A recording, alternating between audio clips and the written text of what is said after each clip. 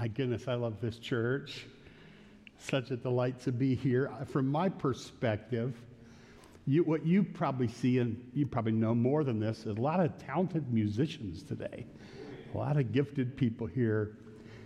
But what I see, from where I see it, and been hanging around a few years, is behind these musicians are people who have a genuine love for the Lord, and they're wanting to express it. And you did that so well today, so beautifully. What a treasure this day has been so far. So it would be awful to have a bad message follow it. So pray for me. They've given me a lot to live up to here. But we have a wonderful text, a beautiful text of Scripture, and there's no question about that. For many years, Lois and I have exhausted ourselves, and we have exhausted our resources to make sure that Christmas was a happy memory for our children. And all 8 of them would say we succeeded. They each have a love for Christmas, and they participate joyfully in it. Our firstborn will come out with his Christmas playlist before Thanksgiving.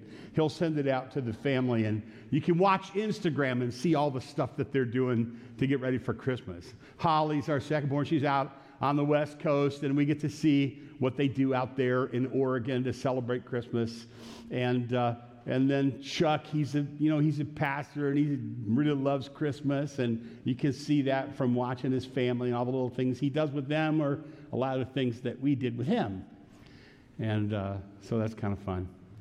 Heidi is a mom and has 2 little ones, and she loves to go places and do Christmas things, and it's fun to watch that, and has a great love for Christmas.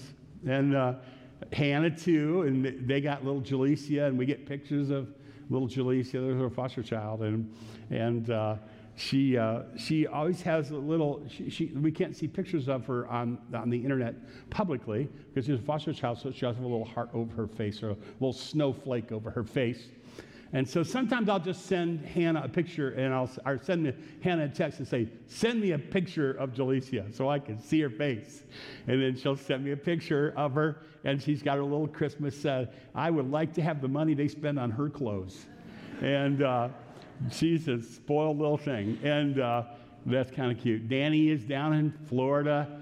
It's fun to be a pastor. You can talk about your kids, your grandkids publicly. And he's down in Florida, and you can see they got 3 boys and all the stuff, the Christmas stuff they're doing with them. And Wes has 2 girls and a little boy coming. And he probably is one of the most, of all of our kids, he loves Christmas maybe almost the most. They all do. Hope he's with us today. Hope he's a married woman and a professional nail person. She nails it every day. Where's Leo? Did you get that? Well, you should be in our elders meetings because Leo was on a bit of a roll yesterday at the elders meeting. Probably half a dozen really wonderful puns. Anyway, hope he nails it every day. And now this time of year, she's doing Christmas nails. Now I love this because she makes a lot of money doing that. And after all of that, Lois, are exhausting our efforts and our resources. Now the children are making money of their own. And you've noticed that. And now packages are arriving from Amazon. And I'm warning Lois, don't open those packages. They might be for you. And she says, don't you open it. Now we have the ethics of, are parents allowed to open Amazon packages ahead of Christmas? Let's vote on this. How many of you say, nothing wrong with that? Raise your hand. Nothing wrong with that. Here, I'm with you. And how many of you say that would be like Grinchy of you? No. Yeah, look at you. You would never do that, Ed. You wouldn't open that package. Just leave it sit there, no matter what. Package came yesterday. I hid it away. I thought, that isn't for me. That's probably for Lois, and I got to hide this away. Lois gets home from work and says, where's my package? I'm like, you knew there was a package? She says, I ordered it. You're lying to me. Don't lie to me about your package. She said, no, I ordered it for myself. And I said, okay, well, hold on. So I went to my secret location, and I got the package and gave her package. Part of the fun and the wonder and the mystery of the way we do Christmas is just anticipation, isn't it? We got something to look forward to. If it's gifts that we're going to receive, One of my kids called and says, Dad, do you have a wish list? I'm like, I have curated my wish list. I've kept it up to date. Let me send you a link. This is not my first Christmas. I know what I'm doing here because I'm looking forward to it. Delay the anticipation. Something's coming. Something wonderful is going to happen. Something coming, but it's not here yet. You have to wait for it. Advent is that. It's greater than what we were talking about with those gifts from Amazon. Advent's a promise and a delay. And you may have heard this before, but much of the Christian life and much of Christian truth is already not yet. Have you heard that? You have to wait for it. It's an already not yet proposition. Promises have been made and they have been fulfilled in Christ on our behalf, but they have not yet been fully realized sometimes. It's like the Christmas gifts that are currently under the tree out on Bittersweet Farm right now, and they are mine. Mine. But like, there's probably a toolkit under there. I'm pretty sure there's a toolkit. But if something broke, Lois, you would have to fix it because my toolkit's under the tree. So I can't. You might have to fix it anyway because even with the toolkit, I'm not Dan Haynes. Let's just say that. But it's a little bit like that. It's like we've been given things. They're bought and paid for. They are ours. They're ours in Christ. And yet there's a sense in which we have not fully realized them.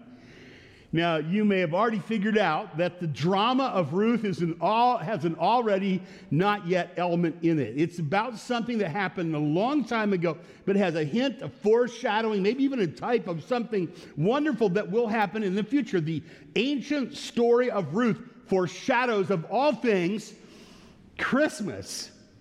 And that's why we've used it for the last 4 weeks as we have reenacted, as we have remembered the waiting and for the redemption of Israel. Remember the account of Luke where Anna surfaces in it. It says she and her friends were doing what? Waiting for the redemption of Israel. They were waiting for the redemption of Israel. And that beautiful narrative arc of redemption is a significant feature in this beautiful story of Ruth. Did you read it this week? I'm just wondering now, here is an ingredient in the secret sauce of making messages really meaningful. Preparation. You wouldn't really want to hear a message that I didn't work hard at preparing. You would expect that I would work to prepare that message and to think about that text and to answer some questions. Let me tell you what will make a message exponentially greater than that, and that is not just my preparation, but your preparation. And in our church, we're a Bible teaching, Bible preaching church. Our classes are based on the Bible. Our preaching is based on the Bible. And you know this, but I like to repeat it every once in a while because it's an ingredient in the secret sauce of making messages really effective.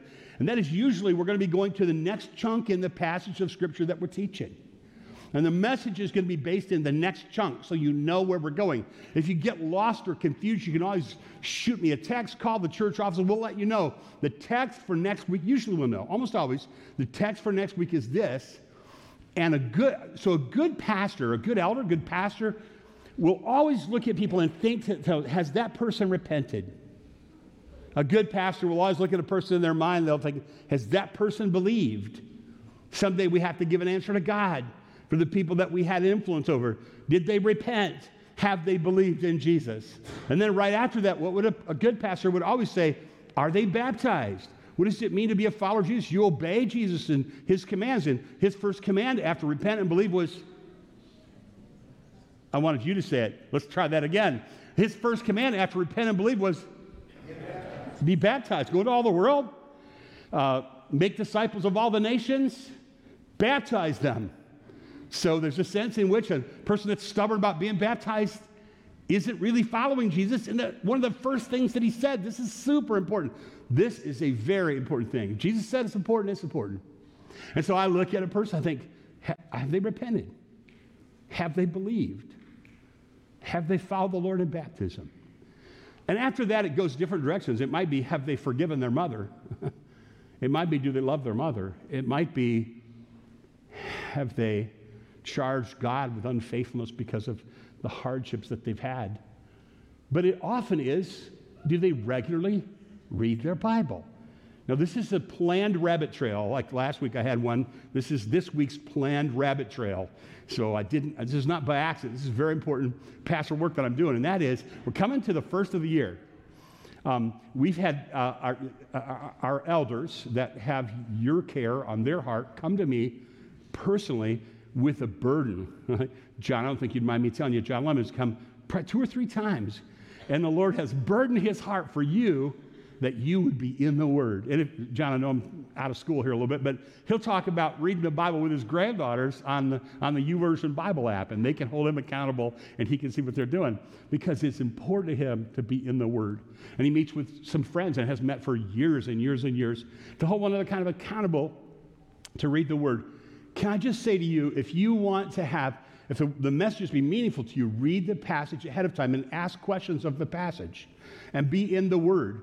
And I would even suggest maybe you get a prayer partner, just another person that loves the Lord, that every once in a while you could touch base with them, like after church, before you go home, just as the strains of the euphonium and piano are playing or organ are playing, then you're kind of leaning your heads together, and how are you doing, brother and sister? Let me pray for you. What a beautiful thing that would be. Then you're on your way, or you make a phone call, or you send a text, or maybe you grab coffee, and you have a prayer partner, and you say, I'm in the Word. And not to brag, that's yucky, but in order to be accountable to make your way through God's Word, I strongly recommend that you figure out a way this coming year to regularly move the ribbon in Bible reading, no matter how old you are. Hope you remember when you were young, and I said, well, why don't you just read through the Living Bible? Hope one of my happiest memories is the year that every time I looked up, you were there with your little green padded Living Bible, and you're just reading through the Living Bible. Every time I see one of those green padded Living Bible, I remember that year.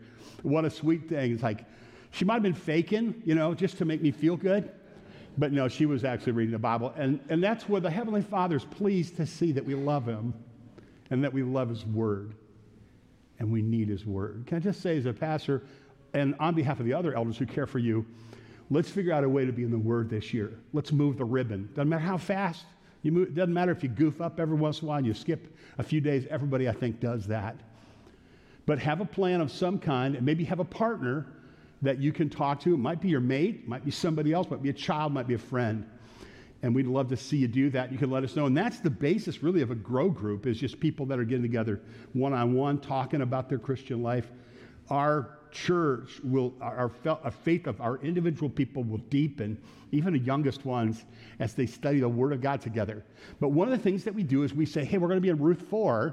And so if you read Ruth 4 and you ask yourself the question, who are the characters here? What is God saying?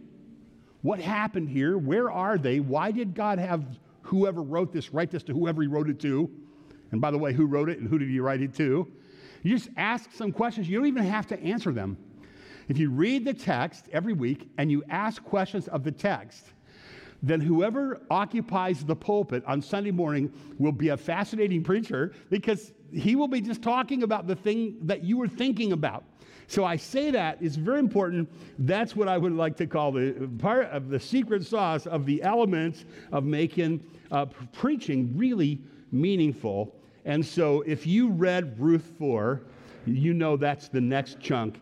And you might ask the question now, so where are we in this story? We're in Act 4. And so let's review. And to review, I have lifted a review from the ESV Study Bible. Let me read to you what it says. This is a synopsis of the drama so far in Ruth chapters 1